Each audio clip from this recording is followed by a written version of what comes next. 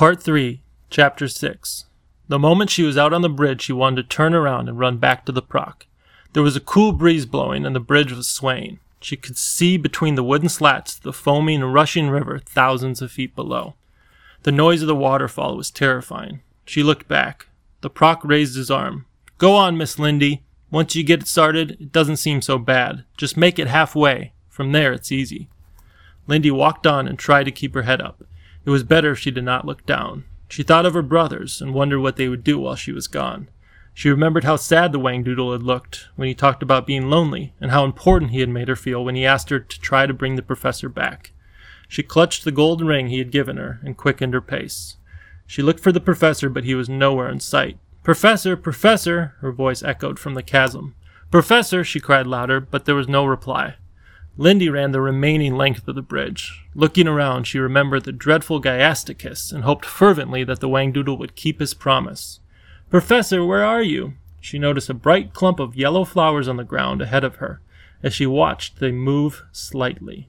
With a jolt of happiness, Lindy realized that they were not flowers at all, but the yellow butterflies on the professor's open umbrella. "Hello, hello." His head appeared over the rim. He looked startled. "Lindy! Good gracious, what are you doing here all by yourself?" "Oh, Professor," she ran to him and clung her arms around his neck. "I thought maybe you'd gone back without us or something." "But I told you I'd wait for you. Why were you under the umbrella?" Well, if you recall, I was fighting with a Gaiasticus when you left. The wretched creature knocked me out. When I came to, the monster had disappeared. I didn't want to take the chance of his coming back and finding me, so I camouflaged myself with the umbrella. Thought he'd mistake it for a bunch of flowers." "That's what I thought it was," Lindy said with a smile. "Now, what's been happening and where are the boys? Did you see the Whangdoodle?" "Oh, golly!" She sprang to her feet and began to pull at his sleeve. "Come on, Professor, you got to come with me. It's terribly important. The Whangdoodle wants to see you." "What?" "He sent me to get you. The boys are still in the palace. We can't come home because the Brock has their scrappy caps. So you've got to come and tell him to let us go." She urged him towards the bridge. Wait a minute, Lindy. I can't cross the bridge. I told you I couldn't." "But you've got to. I came all this way to find you and bring you back. You've just got to get across. The Whangdoodle is waiting to talk to you."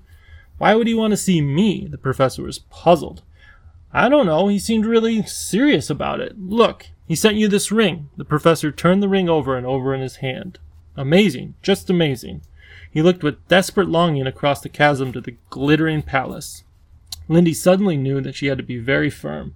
"Take my hand, Professor, and come with me." "I can't, Lindy. I would give my soul to come with you, but if I can't see the bridge, what can I do?" "You can see the Whangdoodle's ring, can't you?" she cried. "Yes. Well, that proves that the Whangdoodle is waiting for you. It proves that there really is a bridge, too, because how could I bring the ring to you otherwise? All you have to do is trust me. The bridge is there, I promise. You only have to walk across." "But I don't see it." "Then don't look. Keep your eyes on me. Hold my hand and don't look down, whatever you do." He hesitated, and she gave a small cry of frustration. She pulled him towards the edge of the chasm and began talking, saying the first thing that came into her head. "It's just a little way across, really it is. Just make it halfway and the rest is easy. Oh, Professor, wait until you see the inside of the palace. You won't believe how beautiful it is. It's shining and cool and peaceful. There's room for everybody in the whole world, but it isn't really all at all a lonely place. Keep looking at me. Hold my hand tighter." She walked slowly onto the silk bridge, and the professor took a deep breath and followed, never taking his eyes from Lindy's face. "You'll see the most beautiful gardens with such flowers and fountains. The trees are mostly bright blue, but the undersides of all the leaves have a different color. Some are emerald green, some are white, and some are pale yellow. You'll see. There's music about the place all the time, a lovely sound that makes you feel calm and happy. There are flutterbys and pretty flags flying in the breeze." Lindy gave a quick glance behind her. They were halfway across the bridge. "You're going to love the Whangdoodle. You were absolutely right about him. He's the best creature you could ever meet. He's funny and nice, but he's lonely. I think he misses our world and would like to come back, only he says he never would. He has the dearest, sweetest tooth. He says you must be a very clever man, and I told him that you were, and that you knew all about life and everything." "Lindy," the professor hesitated. "Don't stop now," she said in a clear voice. "We're almost there. Only a few steps more and you'll be off the bridge. Count them. 1, 2, 3, 4. There you are, Professor. You've made it. I told it could be done. Here's the proc. He'll lead you from now on. Lindy let go of the professor's hands and stepped back. She was trembling from head to foot. The professor looked around, dazed and bewildered. He looked at the proc, looked at Lindy, looked up at the shining turrets of the palace etched against the clear red sky. When he spoke, his voice was husky and his eyes were brimming. It is every bit as wonderful as you said. Oh dear, oh dear. Lindy was as happy and proud as she had ever been in her life. The proc led the way into the palace. So you're the one who's been causing all the fuss, the Whangdoodle stared at the professor. In all my years, I don't think I could ever come across such a persistent, persevering man. You've been a nuisance, but you are welcome. The professor gazed rapturously at the Whangdoodle, and then he sank to his knees. Your Majesty, this is a tremendous pleasure. Yes, yes. Well, get up, get up. There's much to talk about. You want some wodge? No, thank you, sire.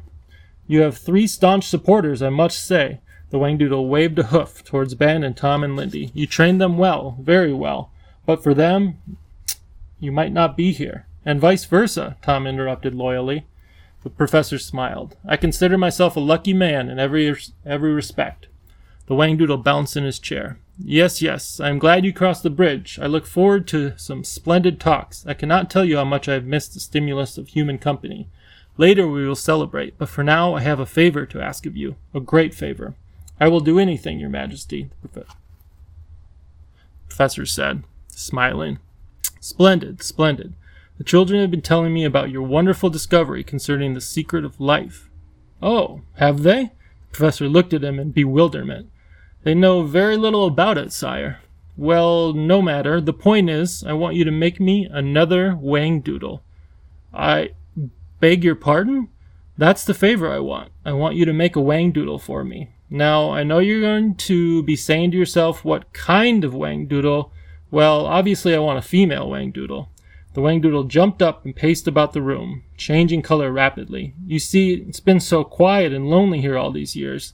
Then 4 human beings arrive on my doorstep, which is sensational enough, and then I learn that you're a professor with an incredible discovery, and I suddenly realize that all my dreams might possibly come true.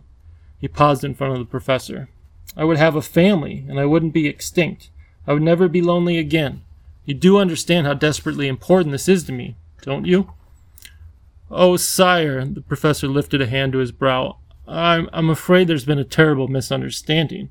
I would give anything to be able to grant you your wish and make you a Whangdoodle, but it's impossible. I would not know how to begin, Tom said. But you told us the secret of life had been discovered, Professor. Yes, you did, lisped the Whangdoodle emphatically.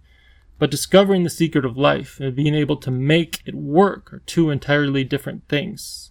It will be a long time before a man is ready to take the next tremendous step. Well, be the first. Start a fashion. The Whangdoodle waved his arms excitedly. Lindy ran to the professor. I remember you said that in a very little while people like you would be able to make life. There you are, cried the Whangdoodle triumphantly. If you said that, you must have a great deal of knowledge. Go on, Professor. I bet you could do it, encouraged Ben. No, listen to me, the professor pleaded. They all started to speak to him at once. The noise was deafening. Just a minute, shouted the Whangdoodle. He stamped his foot and winced in pain. He turned to the professor and said, I want some questions answered. A simple yes or no will suffice. You admit that the secret of life has been discovered? Yes, Your Majesty. If it has been discovered, I assume you know what makes life? Yes, Your Majesty, but if you know what makes it, you know how to make it? Well, listen to me. There must have been a number of experiments? Yes, sire. There are many things that have been tried. There is something called cloning, and then there's microdissection and implantation. Have you been present at these experiments? Most of them, Your Majesty. We've had some amazing success with frogs. The Whangdoodle glowed pink with delight. Well then, this is all very clear to me. I don't see what all the fuss is about. If you have been smart enough to find the secret of life and it works on a frog, for heaven's sakes, why not a Whangdoodle? I am willing subject for your research. All you have to do is get your thinking organized, and I am certain that you will come up with a solution. The professor gave an exasperated sigh. Your Majesty, how can I convince you that you are asking for the impossible? I hate to disappoint you, but the work in genetics is really just beginning. I devoted most of my life to research, yet I only have a few answers. How could I possibly know enough to create a Whangdoodle? The Wangdoodle stared at the professor and slowly turned a very pale blue. He looked terribly dejected and slumped back on his throne. After a moment, he said, "Bother, that's very sad. I had such high hopes. I was so certain that your presence here meant something special was going to happen. I must have been wrong. It's too disappointing for words." The Proc said gently, "Your Majesty." No. The Wangdoodle held up a hoof. "I'd rather not discuss it any more. I think I'd like to be by myself for a while."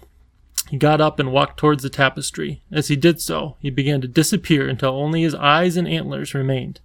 Eventually, they also vanished. His voice was the last thing to go. "It's really depressing. I never wanted anything so much in my whole life. Silly of me to suppose it might be possible." A large, shiny tear rolled down the tapestry. There was a long silence in the room after he had gone. Lindy said, "That's awful, Professor. He was crying." "What a shame," Tom said with feeling. "I wish we could have done something." "I cannot make a Wangdoodle," the professor stated. The Proc cleared his throat. He spoke slowly and was obviously having difficulty in saying what he felt. "Couldn't you just try? His Majesty wants another Wangdoodle more than anything else in the world. You know how he feels.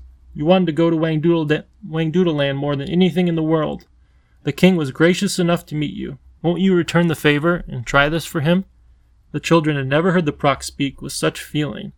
The professor shut his eyes. "I would love to help. I don't like to see the Wangdoodle upset any more than you do, but I can't see how it's possible." Lindy interrupted. "You know what, Professor? Ever since we met, you've been saying to us, 'You can, you can, you can.' But lately all I've heard is, 'I can't, I can't, I can't.'" Ben said quickly, "You once said that whatever man can imagine, he can do." Lindy clapped her hands. "You said that you couldn't cross the bridge, but you did." "Oh, Professor," cried Tom, "give it a chance. How do you know you can't make a Wangdoodle until you've tried?" The children clustered around him. The Proc said, "Professor, I know you are a man of great strength. When you chose to believe in something, you are unshakable. Won't you believe now that this experiment is possible?" The professor looked at the four of them. 4 pairs of eyes staring at him, unblinking, waiting for his reply. He mumbled, "I would need equipment. It's liable to take a long time." "Tell me what you need," said the Proc. "I will see that you get it." The professor held his forehead in concentration. "I would need a dissecting microscope, possibly a laser beam, ultrafine dissecting equipment, saline solution, flasks, culture tubes." His words were drowned by the cheers that came from the children. They danced around the professor, hugging him, patting him, kissing him, laughing with happiness. Even the Proc smiled broadly.